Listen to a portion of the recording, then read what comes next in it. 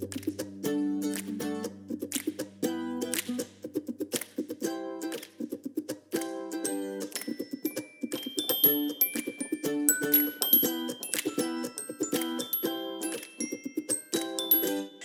this is Kate. Welcome to Two Pastors Take a Walk and Make a Podcast. This is Yolando, and as always, we're talking about what is astonishing us, what we're thinking about, and what we are preaching. And this week, every single thing that we say in the title of our podcast is a lie because, once again, we have not taken a walk. And there are not two of us. There are three of us. We have our first ever special guest. Jess Patchett is here. She is the pastor at Central Presbyterian Church in Atlanta and long friend to both of us. And she's special guesting. So we're glad you're here, JP. Yay. Hey guys! I'm super honored to be the first ever special guest. The first, show. Maybe the last. Definitely oh, that's a high bar. I better perform here. Better. So, Hinton, what is astonishing you this week? Well, last week it took me forever to write my sermon because I had the television on and I had one eye on my computer screen and the other eye on a PBS documentary series. It was all day on Saturday by Professor Henry Gates, Skip Gates, professor of African American Studies. It was the series Many Rivers to Cross, a history of African Americans. And it was so good. The last time I saw a documentary about African American history that good was back, late 80s, early 90s, the Eyes on the Prize series. As a matter of fact, after I first saw that, I watched it every year for about 10 years and got really familiar with it. But this, I think, is even better. It just looks at the grand scope of specifically African American history. And I'm trying to write my sermon and I'm watching this documentary. And so at times I'm crying. At other times I'm super angry. At other times I just have to turn down the volume because it's so painful. And I just couldn't stop watching it. So pair that with a few months before, he did another PBS documentary series, this time on African history specifically, just looking at the history of the continent. I think it's called Africa's Great Civilizations. And what is astonishing me is putting both of those documentaries together. Because as a young person and as, an adult, whenever I got, quote, Black history, is basically beginning with slavery, ending with the civil rights movement, which is powerful, amazing. It speaks of our, resilience and, enduring struggle. But to connect it with African history, just walking away from both of those together has given me much more fight in these days. A sense of I remember there's a quote from this woman during the Montgomery boycott. I think she was a maid, and she'd been walking for a week, and someone interviewed her and said, aren't you exhausted from all this walking you're doing? And she said, my feet are tired, but my soul is resting. There's something about these two documentaries together. So, in these days, I am exhausted. This American nightmare, this racist nightmare is so exhausting. But I feel a renewed energy when you look at the grand sweep of African and African American history. It's like we have endured so much. We are here. And I'm just so encouraged and astonished by what we have endured and continue to endure in this country. Is that I want to watch, and I think two things off the top of my head. Like, I just think it's so important that that these documentaries are made by a Black scholar, because I think just when you were talking about what you learn about Black history in public schools in America, I mean, not only is it just truncated in terms of time span, but also is really filtered through the white gaze. And so, just being able to recover the parts of history that make white stakeholders so uncomfortable that they get not told is just really powerful. And the other thing that I think, I mean, that is the same man, like, I know about him because isn't he the man who they called the police on him for trying to come into his own house, like back at the beginning of the Obama yeah, I era? think so. Yep. Mm-hmm. Yes. And so, he also does the Finding Your Roots show. Yep. Mm-hmm. Yeah.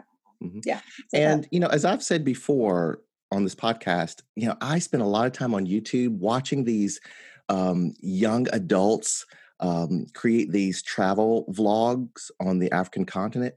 And recently, a group of them got together in Accra, Ghana. And they said, here's what we are attempting to do. We know that Africans in the diaspora, especially in Britain and America, have a distorted view of the continent. They just do not understand what is happening here, who's here. Even African Americans, when we travel to North America, they ask us, do you live in huts? Have you ever seen a lion? It's like, no, we live in the city. I have a condo on the 5th floor, right? And so they're creating these vlogs to say, this is the real Africa. This is what's happening on the continent. And you need to know this, or else you're just going to have this really distorted, unrealistic, small view of not only the continent, but of yourself. Mm-hmm. So what's astonishing you? Well, I am really grateful in these days for the ability to record and worship, even though we're apart. I keep reminding myself that I'm really grateful that this could be so much harder if it had happened 10 or 20 years ago and, we had no way of being in relationship other than like putting a letter in the mail. So I'm grateful. I was going to say, literally phone it in. Yeah. So I'm grateful. And also, I mean, it is weary. I mean, it is difficult. I mean, the good thing is, because we all have this technology, you can reach out to anyone in the community and say, hey, could you lead this part of worship? And that's really great. Really great and really valuable. And I see people taking risks and steps into leading worship in a way that if we were together in person, I know they wouldn't do.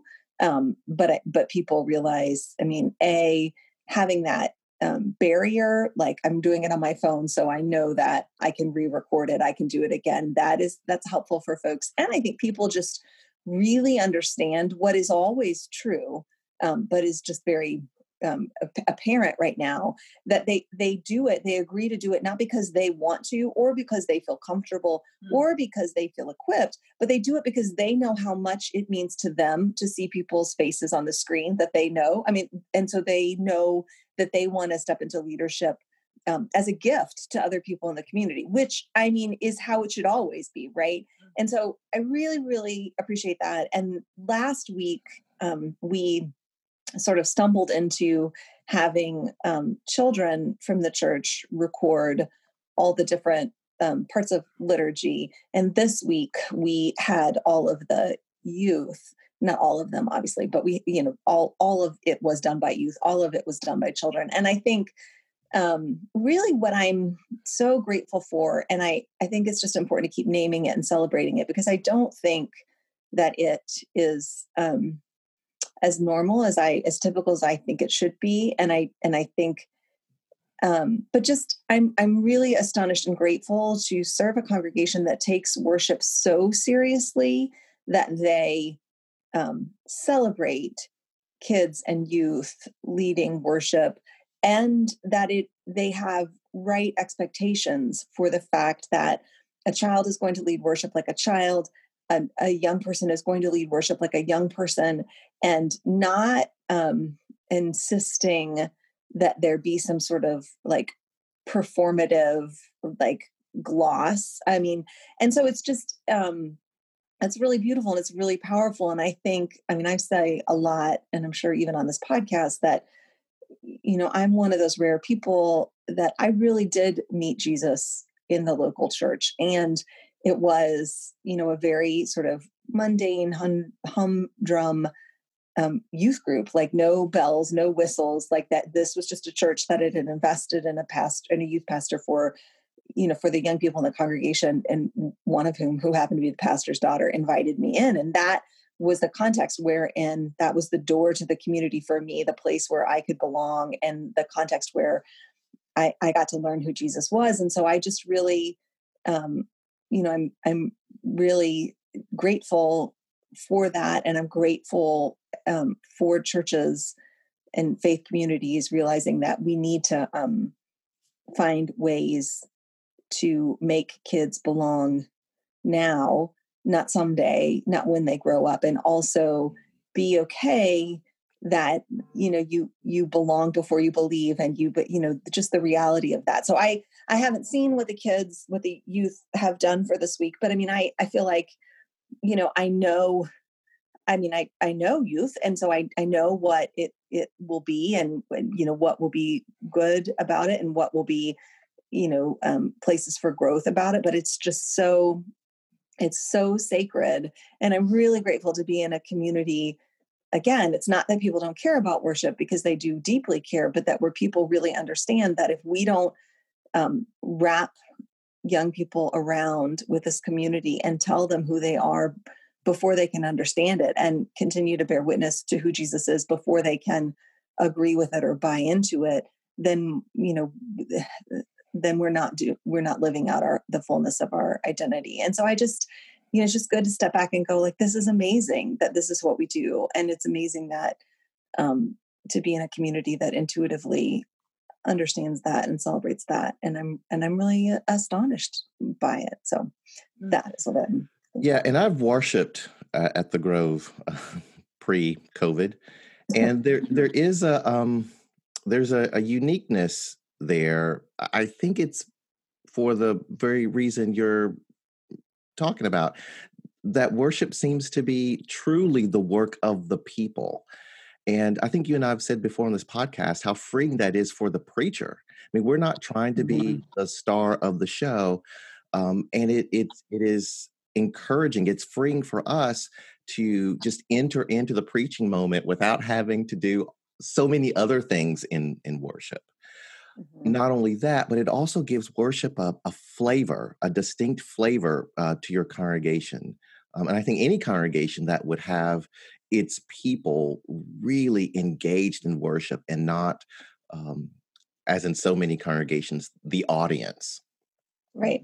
Right. I mean, we talk about all the time when it comes to music that in our congregation, what we're aiming for, what success or faithfulness looks like every week is not how the music sounds on the platform, but how the congregation engages in the sanctuary, right? It's like huge. Right. That's the standard. And so if it sounds great on the platform and everyone is sitting there listening to it, that's a pound fail. Like that is not, that we've just completely missed the boat. And and the same thing for the parts of worship that are not music. I think that's what is this strange thing about this time, is thinking about how can we come back together as a community safely, and you take music off the table. And it's not that music is essential for worship. It's just that music is this one place where it's so intuitively possible for everyone to co-create it together in real time. And so how do you find something else that's not music that allows everyone to co-create it together in real time? Because that is, to me, like the ultimate manifestation of what worship is. And so, but I remember we have a mutual friend serving in Atlanta, and I knew her way back in the day when we were all doing youth ministry. And I just remember her talking after a youth Sunday, and the senior pastor called her into his office and was just reaming her out because the young people who had led didn't appear maybe serious enough or coached enough or prepared enough. And he was very, very angry that, somehow the sanctity of worship had been degraded and how, blah, blah, blah. And I just remember her, and she is not a crier, but I just remember her tearfully saying like, but I don't expect them to be perfect. I expect them to be growing. And I think so often in our congregations in worship, what we want is perfect. And so we sacrifice growing. And so that just means the circle of people who we trust to lead worship just grows narrower and narrower and narrower because we have reduced worship to a product instead of a process whereby people come deeply alive in Christ and fuller into relationship with one another. And that doesn't happen if it's a performance. It has to be a reality, and there has to be real permission and welcome for people to enter into that activity at all stages of development. So I wonder what it does to that question about how the music from the platform lands in the pews when the platform is YouTube and the pew is your couch, right? Like, because the temptation, even if, regardless of the quote unquote quality of sound or visual that's coming from the TV, the performative temptation and or reality just is exacerbated. And also the experience of worship on your couch, alone or with 2 other people or 3 other people is so different. So, does it mean like, okay, what is worshipful from your couch means, okay, you could get up and dance across the whole living room because there's no barrier in the pew in front of you. Or I don't know, like you sing it so loud your neighbor hears you and you're being, caught in the spirit in that way. I'm not sure, but it'd be interesting to ask people how it's landing on their couches and then try to translate that back into the worship leader's consciousness. Well, and what I fear is that, just from watching my own family, which I will say, like my whole life, I've never worshiped with my family before this season, ever, because I've always been seated in one space and my spouse or my kids have been in another space. And there's been a part of me that always felt like that was like a loss and a sacrifice that I was making unto the Lord. And now in this season, when I can worship with my family, I realize I was so wrong. I was so wrong. What? And that worshiping with my family is both detrimental to my familial relationships and my relationship with the Lord. It's just whatever. That's funny. Colin, like the very first Sunday after we worshiped at home, he looked at me because the kids were like, whatever, they were kids. It was awful.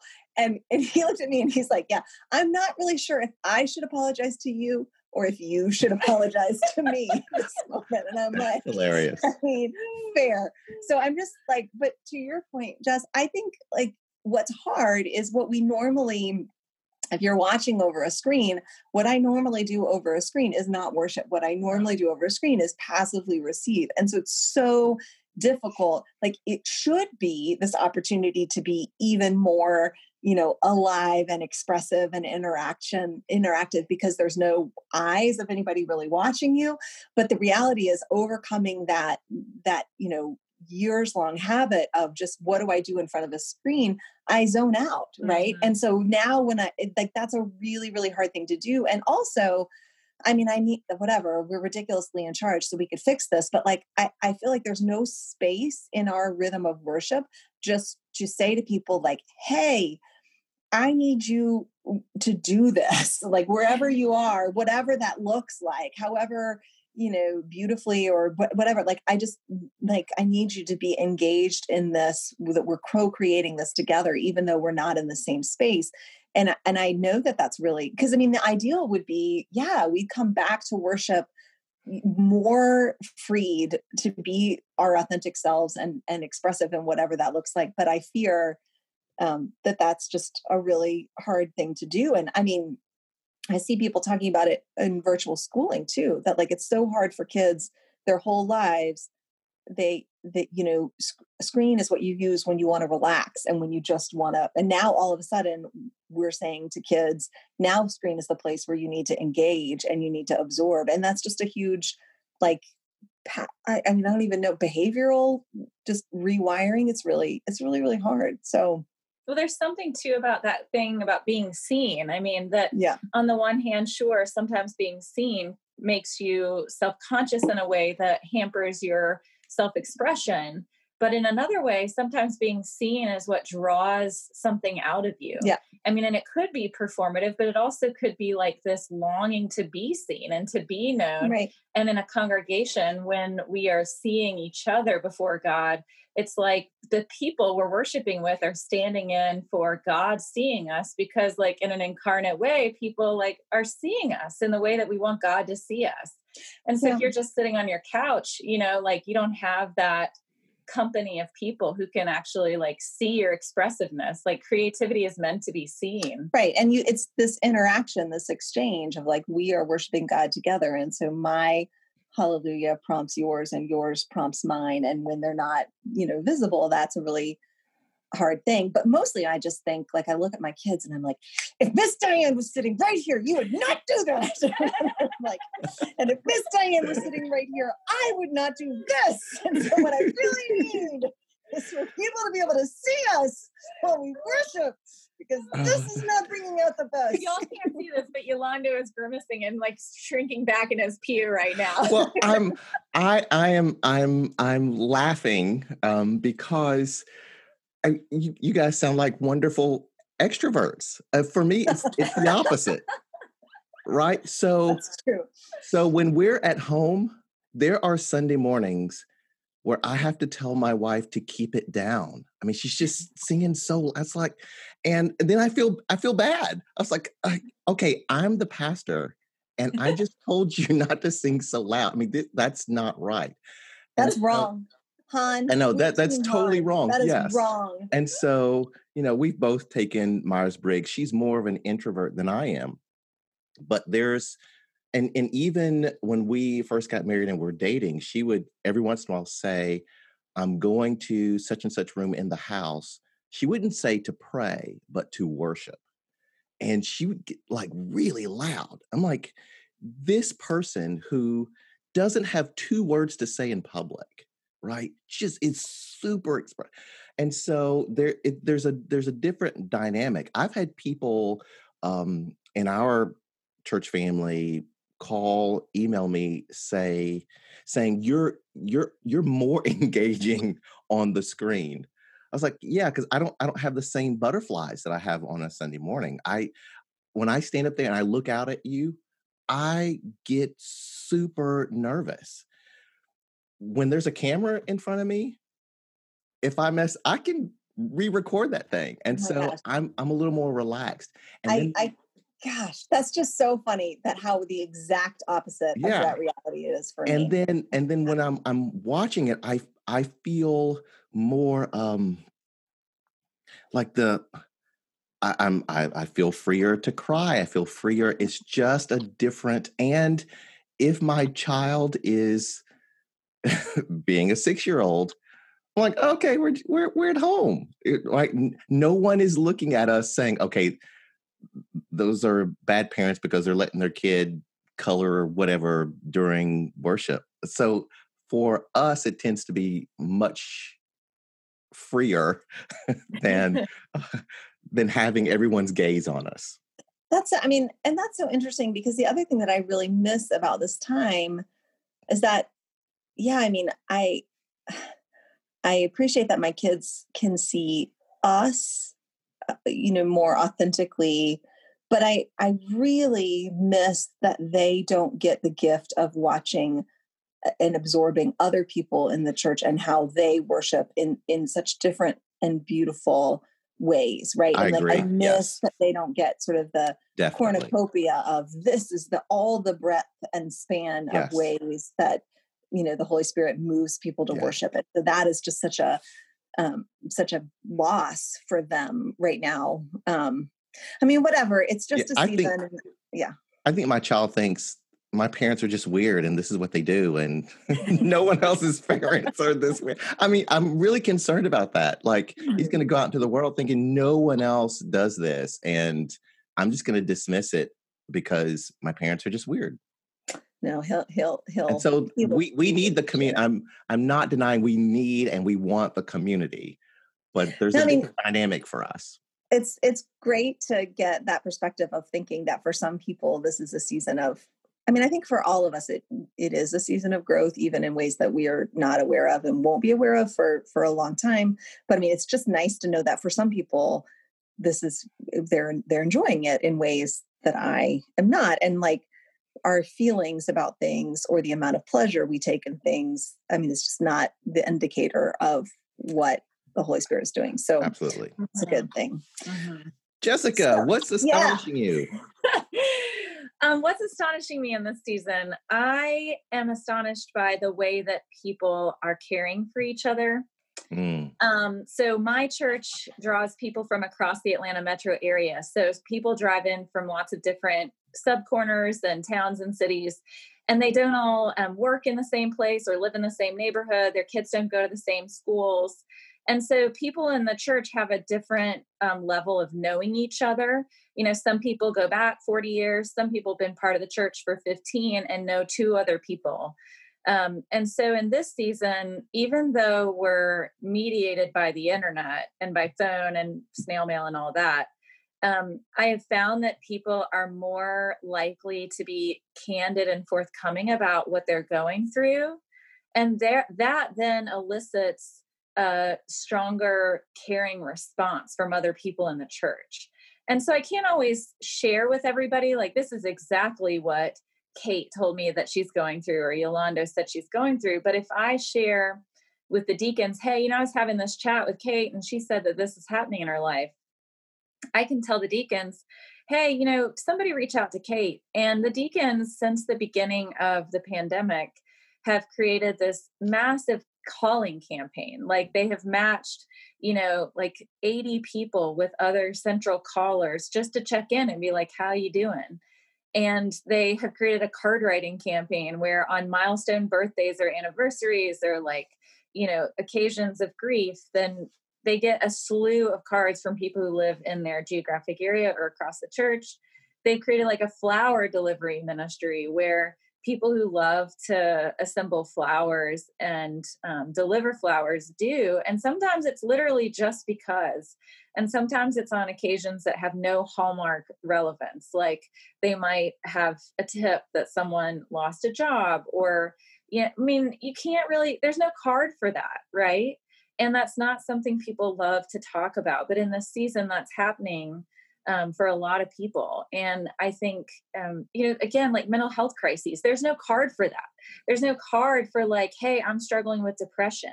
Like, there's no card that says, I'm really sorry that, you know, this is a hard mental health time for you. But the church is finding ways to express care and support in those kinds of moments. And what I hope is that, as you all said about worship, that translates beyond this season. Because, you know, I think a lot of us, as Michelle Obama said, are struggling with mental health challenges that we may not have ever faced to this degree before. And in a lot of circles, like, that's not something you talk about. It's not something you admit. It's not something you get help for in a public way, like in a community way. And, you know, I was introduced to a school of thought many years ago that said that, like, yes, therapy is important.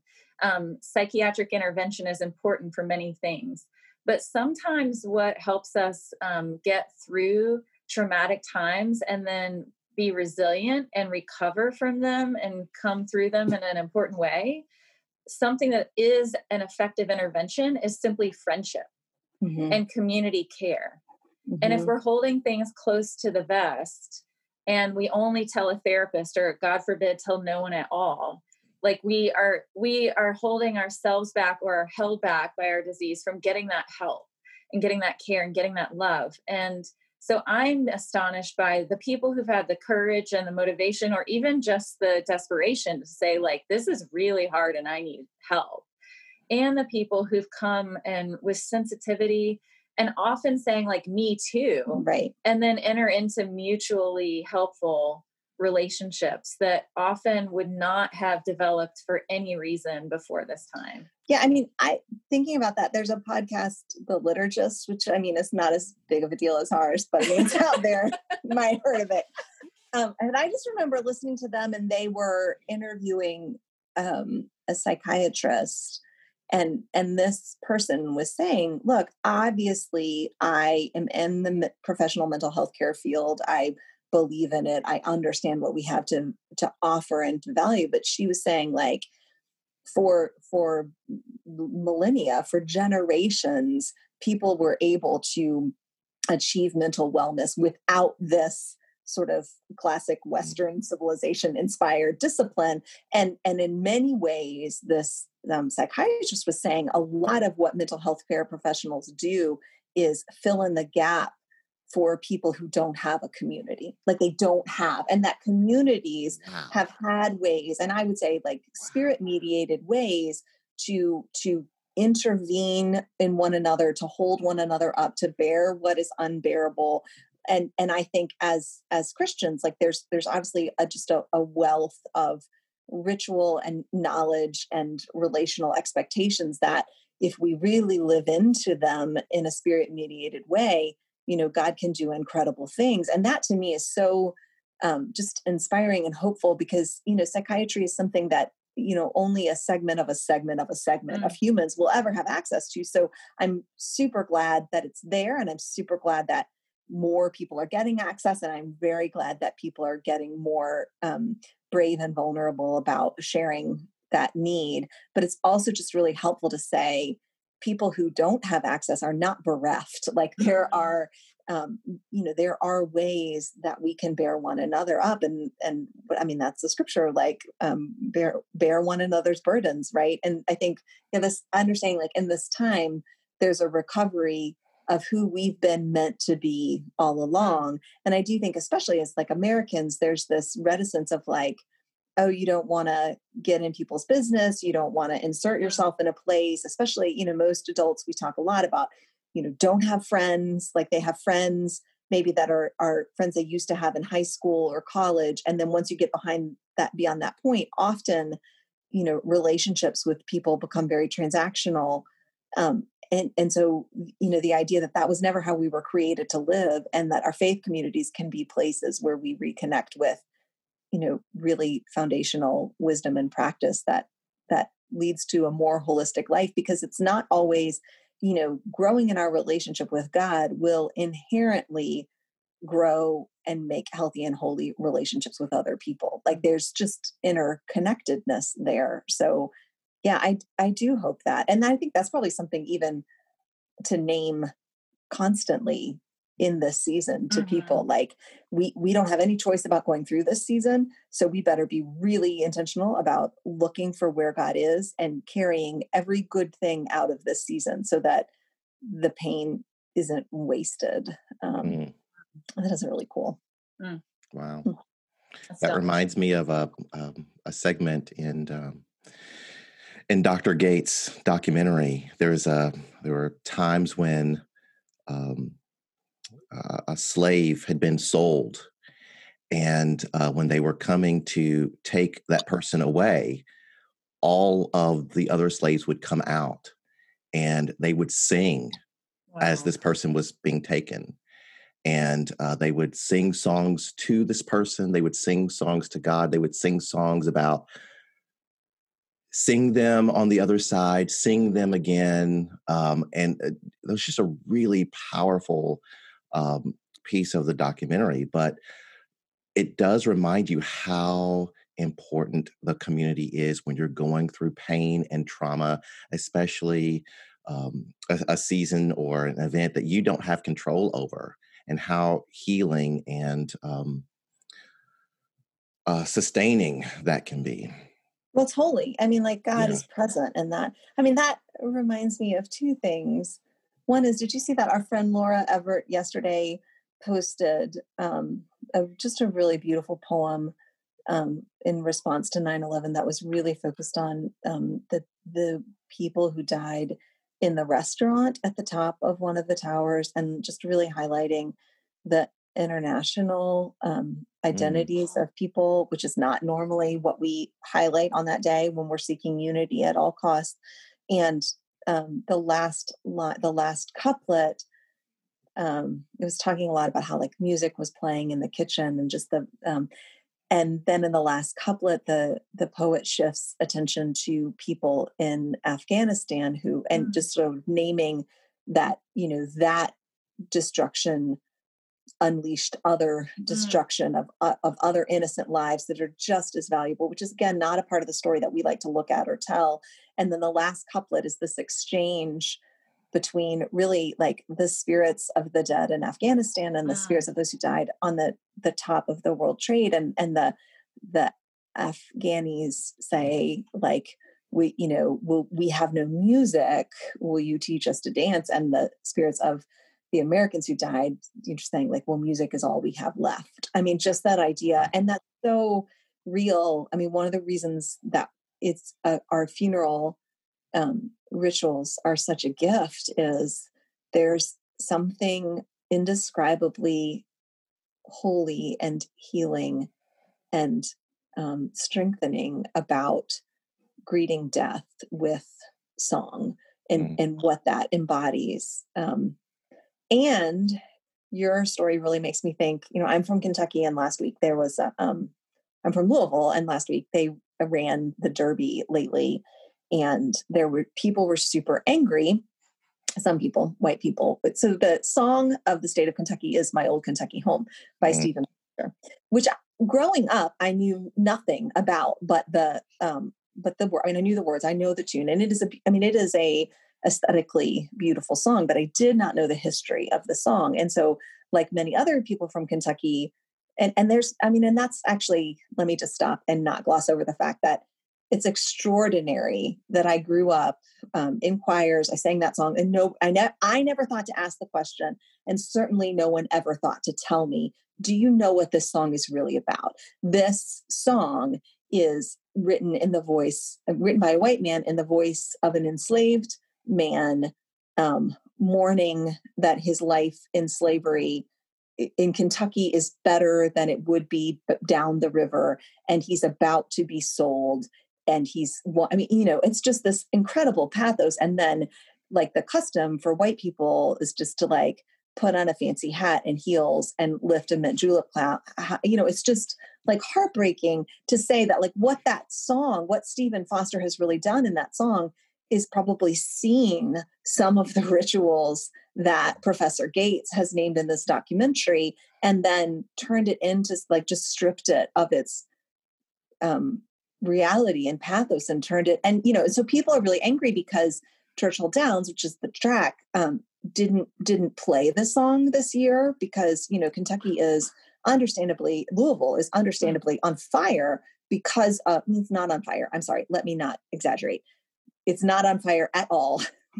Metaphorically, the city is on fire because of what happened to Breonna Taylor when she was murdered by Louisville Metro police officers who still have not been arrested or charged. And so they didn't sing that song. And so then I'm watching on social media friends or acquaintances of mine who just really enjoy like the pageantry. Like the Derby is a big deal for rich white people in Louisville. Let me just tell you, the Derby is not as big of a deal for non-rich people in Louisville, most of whom happen to be non-white. And so like, they're just so offended that like, how can you not sing this song? I'm so like Churchill Downs, I'm never coming back again. First of all, gross. Second of all, I mean, also, I just call your bluff. Like, of course, you'll be back here next year with your mint juleps and your big hat. I mean, like, whatever. But also, I'm like, yeah, am I happy that we would stop singing that song as, some sort of, yes, I'm so happy. I'm so happy that we would look at the history of the song and be like, you know what? I don't want to lift a mint julep glass and sing a song written by a white man about like the very real tragedy of life and in slavery in this country. And ironically, it's the very people who are saying, I don't want to erase history, who refuse to know the real story behind that song and refuse to really, it doesn't take some kind of creative, imaginative genius to understand the brutality and evil in that song. If you wanted to know and look at that history, you would immediately see it. But if what you are intent on doing is burying that history and saying it didn't matter while it was happening and it really, really doesn't matter now, these generations later, then yeah, you're just going to be mad that you're not going to sing this song. But to me, it would be like taking that song that the poet wrote about the people dying on the top of the World Trade Center, and in a generation putting it to polka music and just singing it like while you had a bonfire in your neighborhood for a good time. Like it's offensive. Like this is real. These are real people's trauma and death and loss. And the very least, the literal very least that we could do would be to have some reverence around it as we remember it, and not turn it into a Camptown racist song.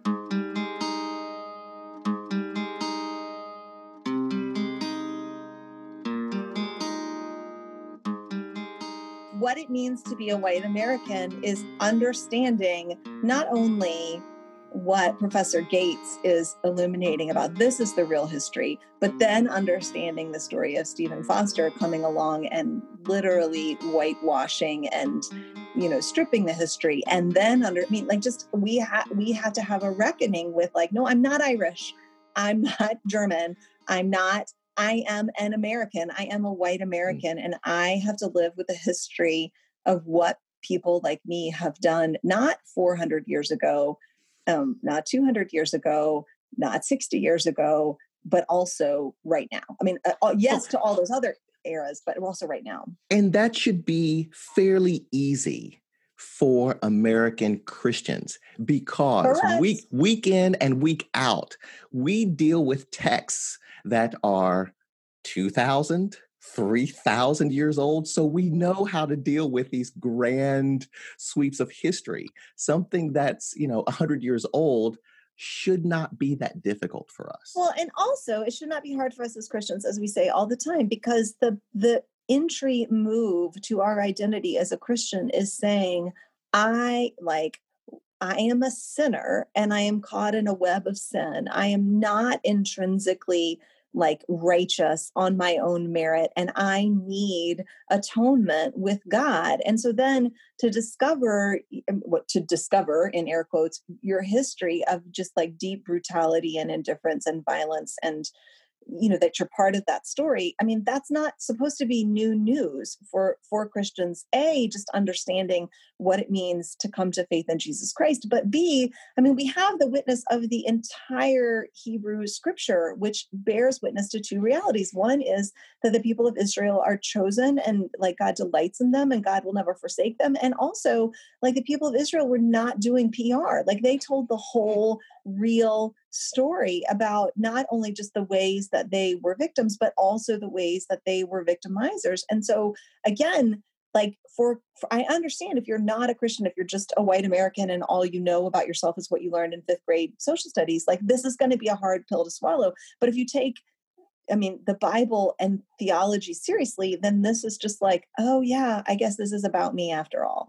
Maybe I came into this life thinking oh yeah, I don't really need a savior, but I'm just kind of along for the perks. But you get into it deeper and are oh wow, I do. And knowing that about myself doesn't mean that I have to think okay, now I'm worthless and valueless and I don't deserve love or belonging. Right. No, because the witness of it is that even in your status as an unredeemed one, you were still had ultimate worth in the eyes of God, who, whatever, Philippians, left the realm of heaven to come down and live among us and, bear, anyway, whatever. I just, it's sad to me that we aren't leading the way as Christians in general, and as white Christians in particular, that we're not leading the way for other white people in terms of reckoning with and reconciling with this history.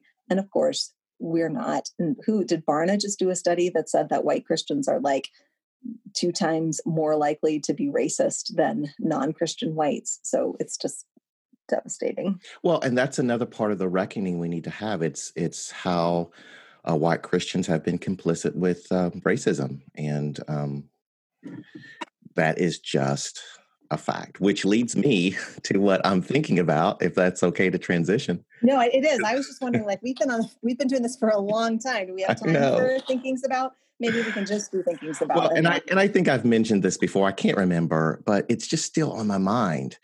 For many years, I have self-identified when people have asked me, about my theological leanings, I would say something like I am Reformed, I am charismatic, and I am evangelical. I just held those three things together. And in this season, it has just become crystal clear that I need to drop evangelical out of that list simply because it is so tainted. It has become it's come to mean white conservative, and I will add racist.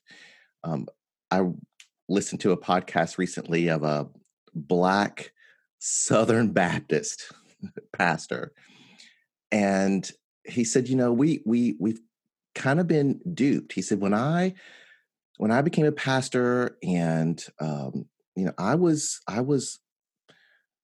almost recruited by the Southern Baptist convention, Sure. and they wanted me. They wanted someone like me, and there was a sincere group of folks saying, we're working on things, we're trying to change, and we need people like you.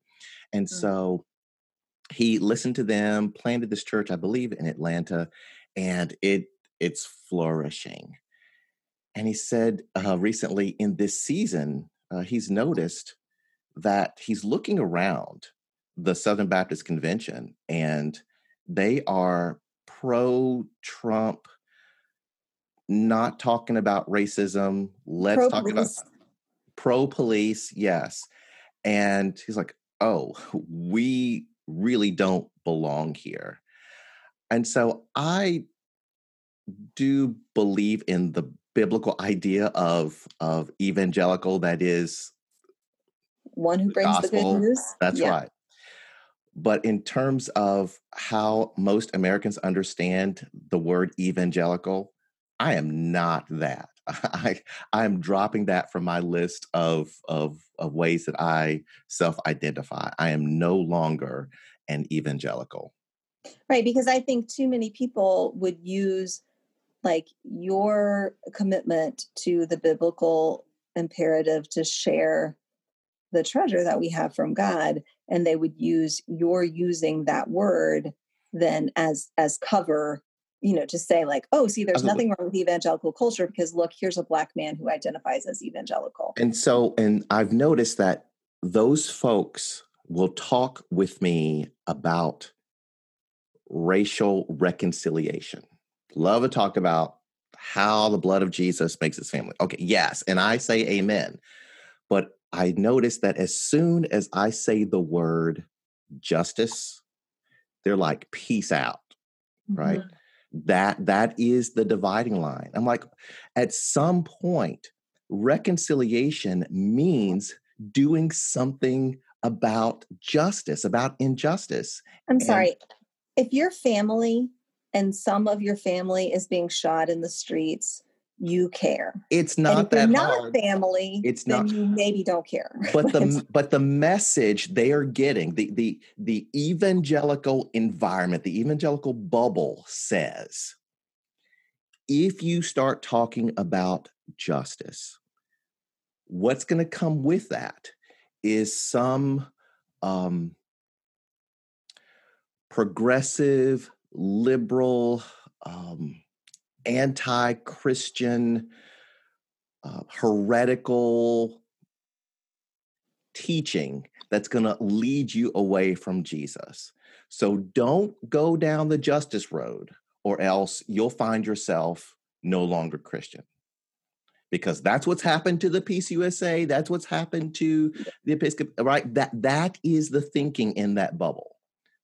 Yeah, I mean, I do think it's incredible, and I think you're absolutely right. And we've talked about it before, like specifically, like evangelical preachers saying justice is only about God's divine, God's judgment, wrath, and it yes. has nothing to do with human interactions, and God is indifferent to those, and there's no expectation on God's part that we would seek justice in the world. We're just supposed to ride it out in our lifeboats as best we can until God, comes and destroys everything. Which, I mean, when you make God in your own image, then yes, that's exactly.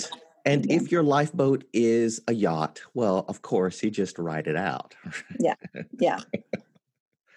Yeah, no, I appreciate that. Well, what I wanted to share, what I've been thinking, and it's related. So this Sunday, we're preaching on Acts 8, the story of the Ethiopian eunuch.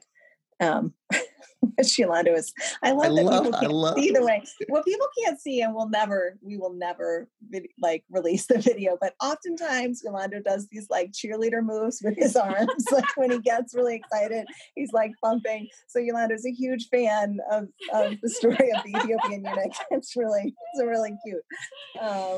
So like when he's excited and he makes a verbal noise, he says things like "ooh la la." But when he's excited beyond words, it's just it's really, really sweet. I should have been a cheerleader in college, by the way. I should. Anyway, yeah, I think so. You can think that. That's okay. I think I anyway, I've been thinking a lot. I mean, sometimes there's things that you are like wrestling with when you're preparing a sermon, and then just when it's time to actually preach, you can't put it in. It just doesn't fit. I mean, and like my sermon this week was 29 minutes. So like, I think anyone can appreciate that. Like, I would like people to know I actually had even more things that I thought were essential to say. And even I was like, okay, this won't work.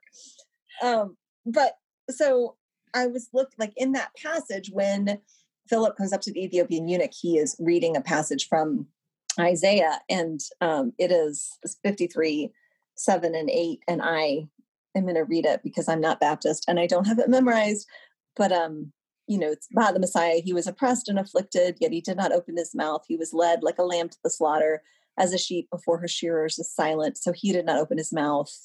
By oppression and judgment, he was taken away. And who can speak of his descendants? For he was cut off from the land of the living. For the transgression of my people, he was stricken. And it just really struck me this week, especially because we have just a really beloved member of our community whose family was just devastated by gun violence this week. And for that, like visceral and lots of other realities of what we're watching this summer, like it just makes me read those verses in a different way. I think that you and I, Yolanda, have had lots of conversations about like substitutionary atonement and actually trying to sort of theologically or doctrinally understand what is happening on the cross that is salvific. And I think like trying to understand that is fine. It's good and it's holy. And also it's just, ineffable. But I've always understood this passage and, I have always understood it in whatever as best I can in a very metaphysical way, that like, this is something really, something happened, supernaturally, spiritually in that moment wherein sin was, atoned for, emptied of its power, whatever. And just really, I've understood, I've sort of struggled with, but I've long understood the argument of like, Jesus was innocent and God needed to put the sins of the world on someone. And so God put those sins on Jesus. Like this is sort of classic substitutionary atonement theology. And what I realized this week as I was thinking about what has happened in my community and in my church, and just seeing how really innocent people end up suffering and dying, not for their own sins, but because the sins of the world get focused on their flesh, and realizing like another really, maybe not instead of, it's okay if it's a both and, but a really important thing for me to understand about Jesus on the cross is that like, it's not God, I don't think, who put the sins of humanity on Jesus's flesh. It's human sin breaking the flesh of Jesus, i.e., these systems, like this religious system that says, that understands and maybe even authentically believes that it's there to glorify God and reveal truth about God. And then when one comes into its midst, showing that some of the truth is a lie, instead of rejoicing and saying like, oh, we're here for the truth of God, so let me joyfully embrace this new thing and leave behind the old thing, that religious system says, no, I need to destroy the one who carries this truth, because the truth is not as attractive to me as the power and status that I have as the one who holds truth and distributes it on behalf of the community. And in the same, in the secular system of Rome, an empire in general, where basically the empire says, and maybe even authentically believes, that we exist to bring prosperity and peace and justice to the land. And then when one comes into your midst, and all of a sudden the truth about how limited and not real that is. I mean, like, Jesus is totally innocent, and everyone knows he's totally innocent, and Pilate, the one who can make a different choice, knows that he's totally innocent. But in that moment, the choice is the system over the realities that the system ostensibly exists to distribute. And so Pilate says, like, yeah, I'm washing my hands of this. Like, and so this idea that, like, in that moment, like, why does Jesus die? I mean, is it God up there doing some sort of like abacus transfer, like send from here? No, it's human. Like, we are doing that. Like, we are, the fruits of our sinfulness is being is falling down on the body of this innocent one. And I mean, and it's ever thus, right? Like, as you look at people in our community, and that's what I think is so egregious about every time somebody dies, especially if that person is, Black or brown, like what we look for is a way to say, like, no, your sins caused this to happen, right? But the central truth of the Christian tradition is that, no, Jesus did not die because of his own sins. He died because of the sins of the people and the nation and the world. And I think I've always just been taught to understand that as some sort of like metaphysical thing that God did, instead of to recognize the systems and the powers and the principalities in the world, and be like, that's not a metaphor. That's actually what happened.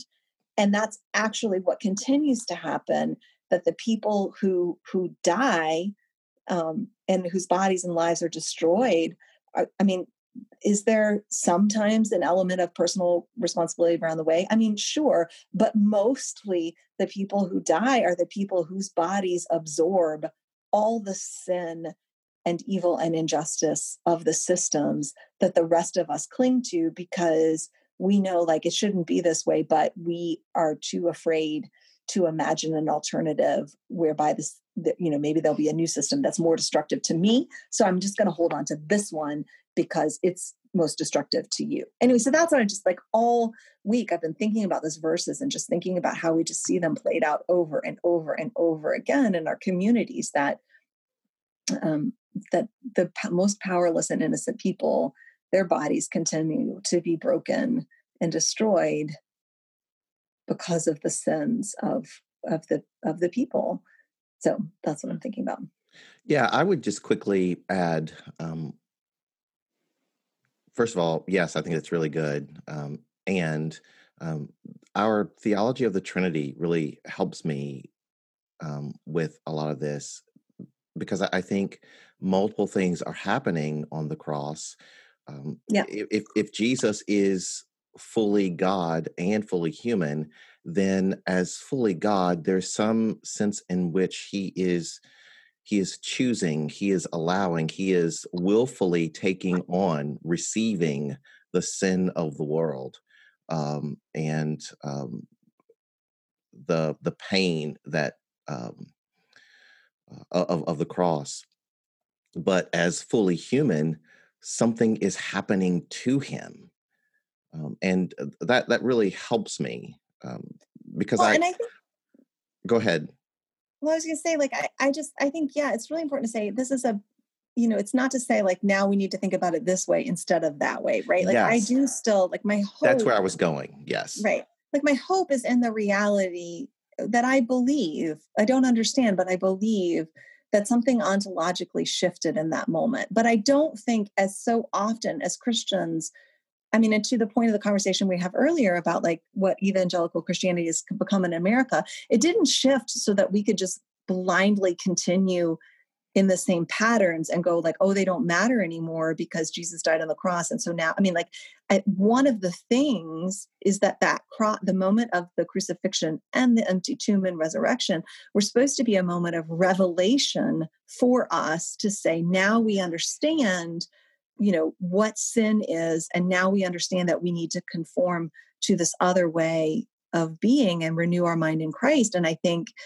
obviously what we often have done is, allowed the revelation of Jesus to be co-opted by the very systems that he came to disrupt and just sort of do a cheap grace kind of thing and say like, no, something changed on the cross. So now, the destruction and the slaughter of these innocent people and the injustice of innocent, that doesn't matter anymore. It's not real anymore because the cross changed everything, which I think is, when you are talking to evangelical pastors and saying like, let's talk about justice. And they're saying like, no, we don't talk about that because that'll lead us away from Jesus. And just said like, okay, then you don't see the cross. You just, And it highlights the genius of someone like, James Cone in his book, The Cross and the Lynching Tree, right? So if you can't see how those things connect, then you're not fully seeing the cross. And I mean, the other thing that's so tragic about that is I think even in our theological institutions, and I mean, the three of us have been so privileged to be able to, stop our lives for 3+ years and just sit around and look at the richness. But I mean, we've talked before about like the cross and the lynching tree is, quote, marketed as like Black theology instead of like, no, this is theology. And if anything, it's American theology. And as important as it is for Black Americans to understand this, I would argue it's even more essential for white Americans to understand. I mean, and so it's not that the truth isn't being told. It's just that we're paying more attention to the established powers and systems, and looking for them to filter through the truth of Jesus that we're willing to receive instead of taking the cross seriously and going like, I mean, whatever, this is not, I mean, it's so unoriginal to be trite, but like Jesus wasn't crucified because he was just so nice that nobody could stand it, right? Like this is, so when people are like, how can loving Jesus lead you out into the streets to be protesting against the police? We should be in support of all of these law and order systems and to be like, okay, but Jesus was crucified by these law and order systems. So like, maybe you should be on the streets, maybe you shouldn't be on the streets, but like to just dismiss it out of hand and say like, there's never any reason for Christians to be involved in disrupting a system means that you're just not even taking seriously the very story that's at the heart of our identity. I love how much you've said to me over the years, how much you don't like theology. I don't like theology. And yet you are super theological. I'm like, this is the same person who says, oh, I don't like theology. I don't like theology. Well, let me lay on you some heavy theology right now. Back in the day when we could take walks, he'd be like, well, the doctrine of it. I'm like, shut up. I don't care about the doctrine of anything. Let's just talk about the Bible. It's true. Jessica, what are you thinking about? What are you preaching?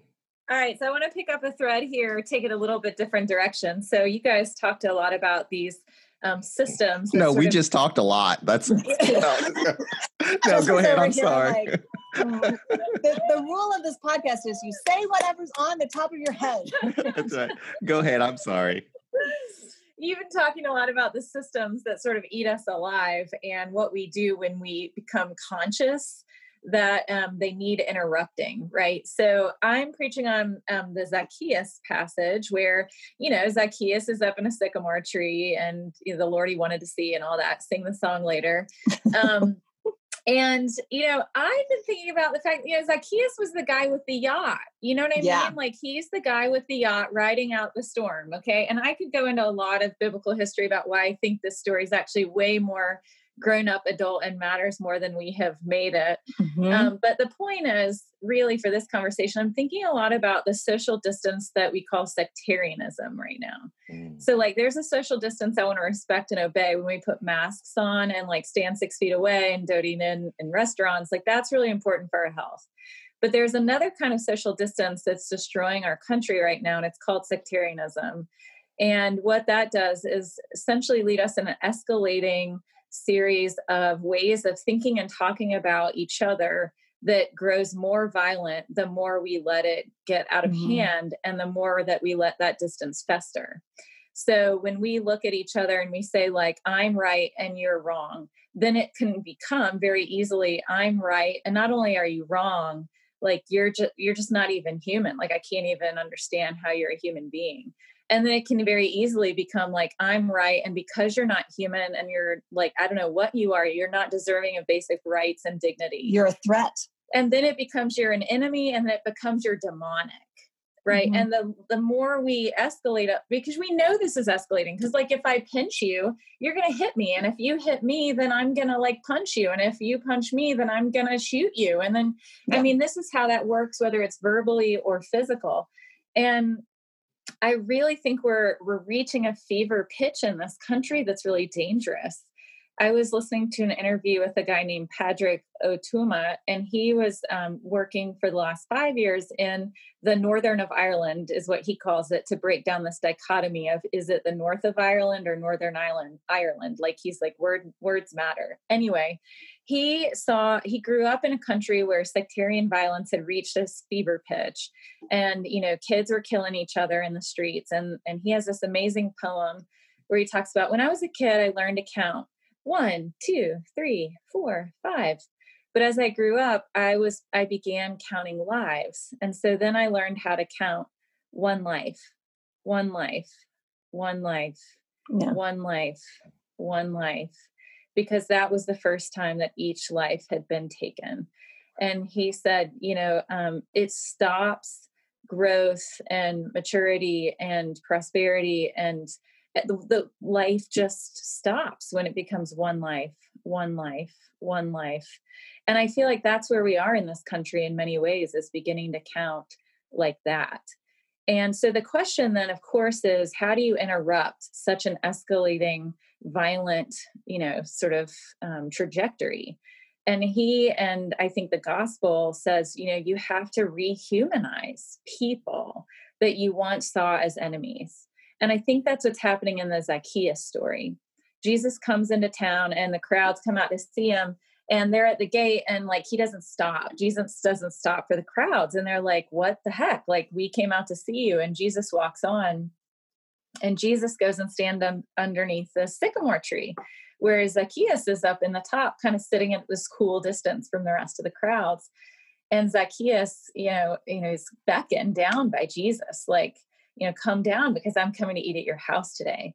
And the crowds are completely ticked. Right. Like, they're like, how could you possibly eat with this sinner, this enemy, this demonic person who's stolen things from us, right?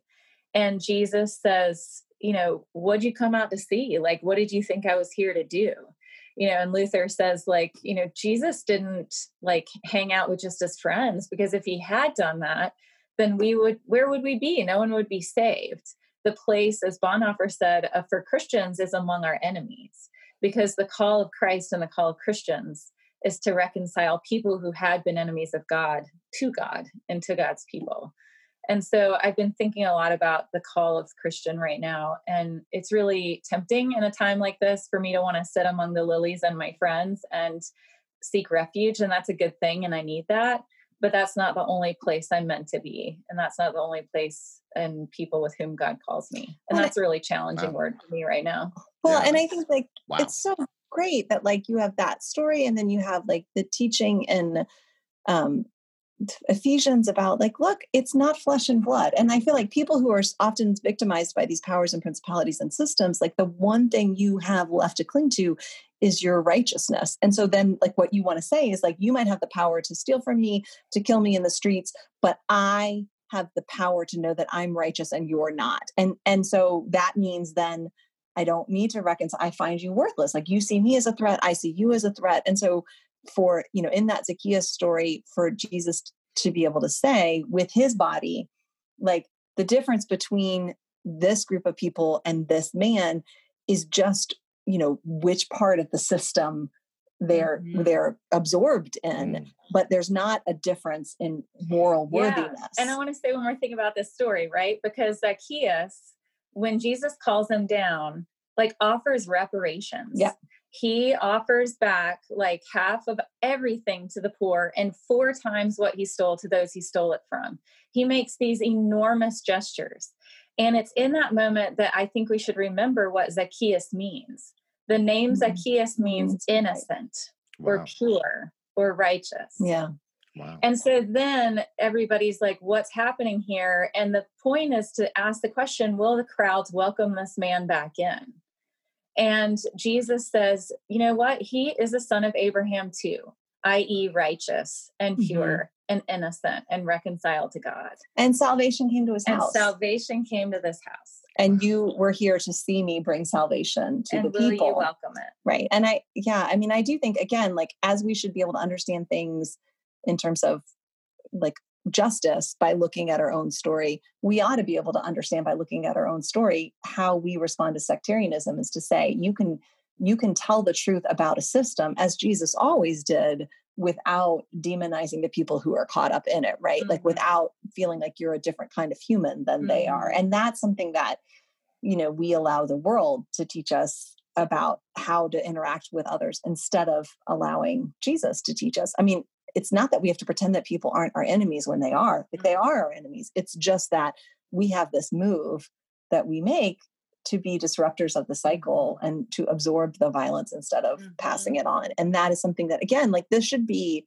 Christianity 101, but it's not, because, many Christians have been trying to build institutions for God instead of trying to be the people that God has called us to be. And like that, we were looking at the end of that Ephesians talking about this idea of like, stand, like this, what I want you to do in the evil day is to stand. Like, I'm not calling you to fix it or, overwhelm your enemies, or like, just stand, and your weapon is who you are, not what you do. And we're just trying to do stuff all the time instead of being the people that God is calling us to be and letting God be God. But it is Christianity 101, because Jesus taught us to pray. Yeah. And God prepares a table before us in the presence of our enemies. The Psalm. I mean, like, all of this is basic. Right. And we're bid, come and sit and receive the gift. Yeah. I mean, none of it is hidden. It's just what we've hidden our eyes to. I mean, and it's the same thing about our own history in America. Like, nothing of this is hidden. It's just what some of us who have benefited by all of the systems have hidden our own eyes to. It's not buried. It wasn't a secret. It never was. And the same with the gospel, which is, a double-edged sword. So, yeah, if I were preaching that Zacchaeus text, one of the things that came to my mind is the song from the civil rights movement, "We Shall Overcome." That song is so interesting to me because of the we and the overcome, right? The overcome is not overcome you. It's not, now we're going to get power over you so that we can do to you what you did to us. It's overcome this system. And the we is all of us, so that the people singing that song are looking around saying, our freedom means your freedom. Our release from this system means we see that you are caught up in, you may not see it, but you're caught up in it as well. And it just makes me think of that song. Well, and it's another instance of people of faith meeting death with a song, right? Like, this is our response, is not to meet death with death, but to meet death with truth and a song. And this has been a very long podcast, and we need to stop talking now. That's a good ending, though. I mean, that's pretty much how it ends every week. I was going to say, that's pretty much our usual ending. Yeah. So if you want to find out more about Derita, where Yolando serves, Derita, he's doing his cheerleader arms too.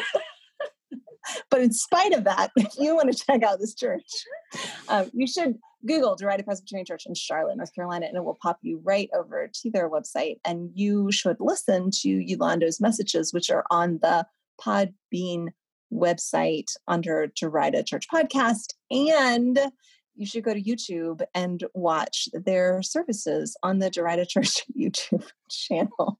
And you can see this man so happy that he looks like a total goof. It's ridiculous.